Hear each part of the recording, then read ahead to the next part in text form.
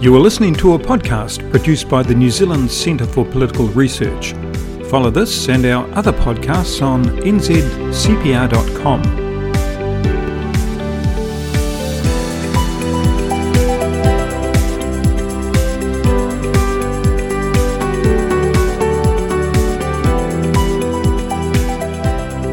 Welcome to our podcast for the 23rd of April 2023, presented by Dr. Muriel Newman.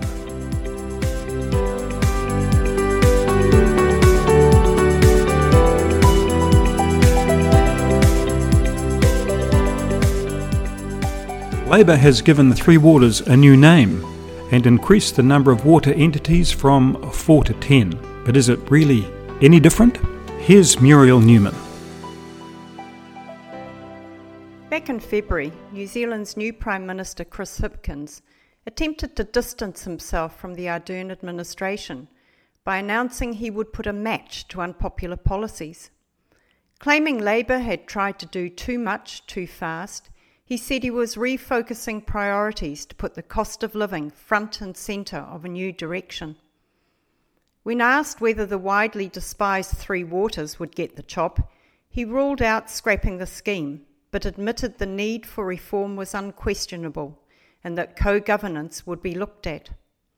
By mid-March, when the second policy bonfire was announced, the Prime Minister confirmed the new Minister of Local Government, Kieran McAnulty, was still discussing the future of Three Waters with councils in Maori. We have now learnt the results of those discussions. While Three Waters has a new name, and the number of entities has been increased from 4 to 10, the anti-democratic co-governance provisions remain firmly in place. Former MP Tuku Morgan, the Tainui chair, appointed by Nanaia Mahuta to lead the Northern Three Waters iwi body, told the Herald that when they met Kieran McAnulty and his delegation of Maori ministers to discuss the future of Three Waters, they had three bottom lines that they would not budge on. Their first demand was for co-governance boards to be renamed 50-50 partnership boards. Quote, "The partnership board better characterises the direction we want to head, as those boards have their foundation in the Treaty of Waitangi. When we get 10 boards, we'll have a greater voice, so from that point of view, we are euphoric. We are happy with the results." End quote. Their second demand was for the structure of Entity A to remain unchanged, which in effect requires Auckland to subsidise the three Northland councils. They said, quote, "The basis of our support is that remote iwi and hapu who've been left off the council priorities will get looked after." End quote. And their third demand was to retain Te Mana OTY statements, so nothing will, quote, "in any shape or form overshadow, minimise or compromise the standing of Te Mana OTY being provided by iwi and hapu," end quote. This, of course, is the mechanism by which Maori will gain control of water. Tuku Morgan said he was over the moon that the minister agreed to their demands. Quote, "Those are the 3 points we debated, and we got what we wanted. I am very, very happy," unquote. It certainly seems that iwi leaders are the ones calling the shots, with Chris Hipkins and his cabinet well and truly under their thumb. You only need to look at the iwi demands over Entity A to see what the future holds. Auckland has the economies of scale to stand alone and deliver affordable water services to its 1.6 million population. And while that's what Aucklanders want, it's not what iwi wants. So thanks to co-governance, Aucklanders will be forced to forever subsidise Northland's iwi and hapu. That's not democracy. The voice of the people no longer seems to matter to Labour. All that now matters to them is the voice of Maori. Let's not allow Labour's reassurances over their water reforms to confuse reality. The co-governance arrangements that were originally proposed in Three Waters have not changed. Renaming them a 50-50 partnership alters nothing. However, the Prime Minister is now clearly concerned at the growing public backlash to co-governance being retained, so that, as the Herald reported, he's now even trying to deny co-governance ever existed in Three Waters. Quote, Prime Minister Chris Hipkins actually denied that this model was co-governance, saying Three Waters does not and never has included co-governance, pointing out that there is no requirement for the entity boards to be co-governed. Only the group that the boards report to is split 50-50. He said, let's be clear about this. It's not co-governance and it wasn't co-governance. Let's be clear about co-governance. Co-governance, as it's traditionally understood, was taken off the table in Three Waters reform process some time ago. There was an early discussion about whether a full co-governance model should be adopted here, and ultimately the government decided not to do that. End quote. The problem for the Prime Minister is that his own ministers say it's co-governance. In June last year, Radio NZ reported, quote, Nanaia Mahuta told RNZ there were two reasons behind the co-governance aspects, which guarantee mana whenua equal representation with councils on an oversight group. Part of it is because the Crown must uphold its treaty obligations. The other thing is that several treaty settlements that have been reached also have obligations that are carried through in terms of the relationship with their waterways. And so it was important to ensure that Te Mana o Wai aspirations could be achieved through this reform program as well. End quote. And just last week, TVNZ reported, quote, McAnulty said the shake-up retained a co-governance component. There's a good reason for that. We signed a treaty. The treaty recognises Maori have special rights in water, in particular. That is something that's been tested in the courts and found to be part of New Zealand law. When I was putting forward alternatives for Cabinet to consider, I wasn't willing to change that because I think it's the right thing to do. End quote. While Minister McAnulty was correct to call co-governance arrangements co-governance, he was well astray on the reasons for having co-governance. This week's NZCPR guest commentator, former judge and law lecturer Anthony Willey, outlines the legal ownership status of fresh water. He says, quote, at common law, land, including the land underneath water, was regarded as a commodity like any other that could be owned and transacted. Water was never regarded by the common law as a commodity in that sense. The court held that a landowner had no right to the ownership of water which either flows through or percolates within that land. In this way, the courts recognised that water, like air, is not only vital to the survival of all species on the planet, but is something in which humanity has had no hand in creating. It therefore, like air, occupies a unique status in the eyes of the common law. It cannot be owned by anybody. End quote.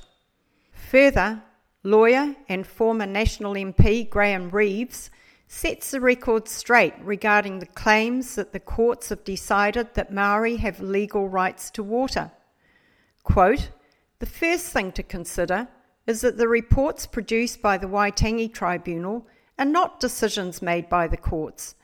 The most authoritative court case to have considered the ownership of water is the Supreme Court decision between the New Zealand Maori Council and the Attorney General, delivered on 27 February 2013.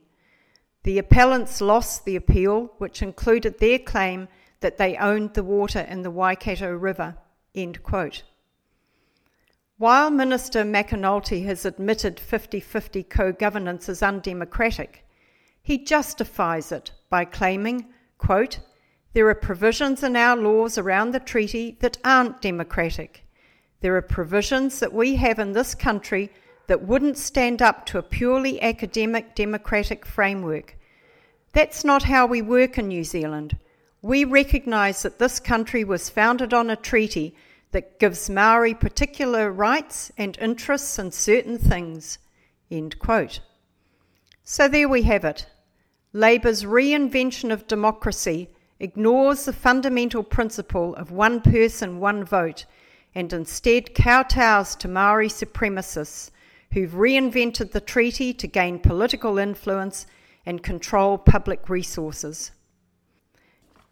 As if tribal control of the governance of water entities is not bad enough, the real power of Labour's water reforms rests in the Te Mana Otiwai statements, which are found in Part 4 of the Water Services Entities Act.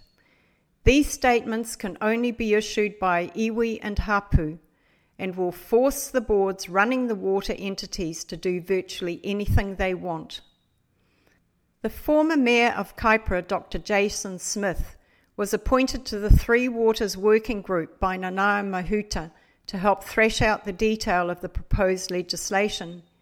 He says it is totally unacceptable what iwi intended when they recommended the inclusion of these statements in the legislation.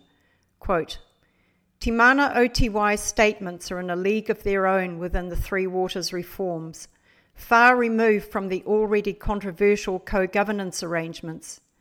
Te Mana Otiwai's statements are legislated to cover every square centimetre of all the land, including under every home, farm or place of business, as well as many kilometres out to sea.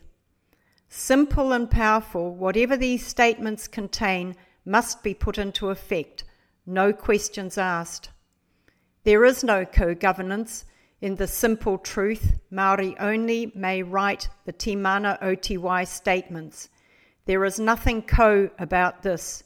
It's a different type of constitutional arrangement from anything we've seen before. End quote. Totalitarian tribal rule of water is, of course, a key goal of He Puapua, which clearly continues to be rolled out under Chris Hipkins. So what are the other changes the Prime Minister has made to Three Waters?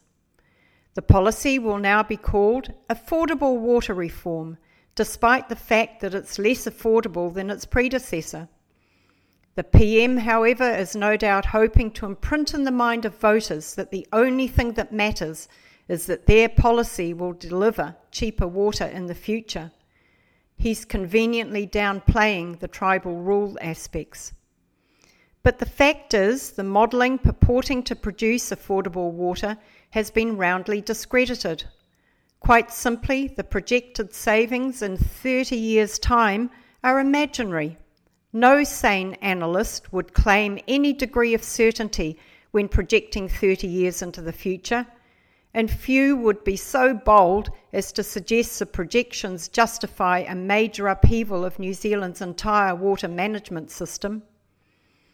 What has also been conveniently suppressed by Labour, and indeed by the mainstream media, is the fact that the Labour government has legislation before Parliament to force ratepayers to underwrite the massive borrowing that the water entities will undertake, even though they'll have no control over them.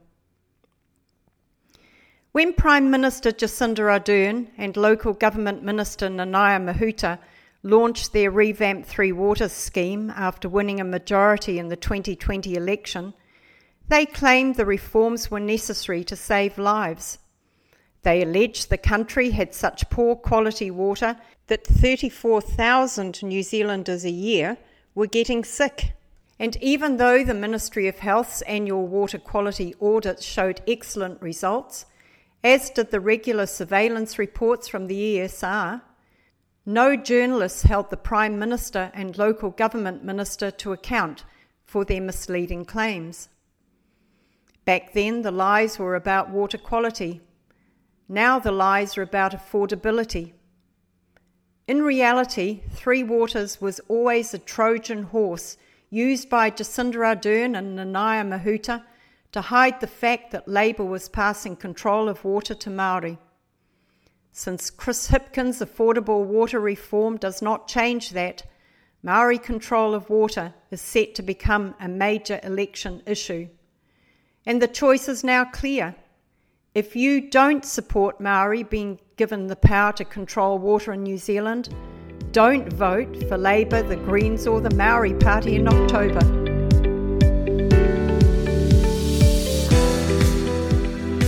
That's it for this week. Don't forget to visit www.nzcpr.com if you'd like to register for our free newsletter, take part in our poll, or access a treasure chest of valuable information. See you soon. Bye.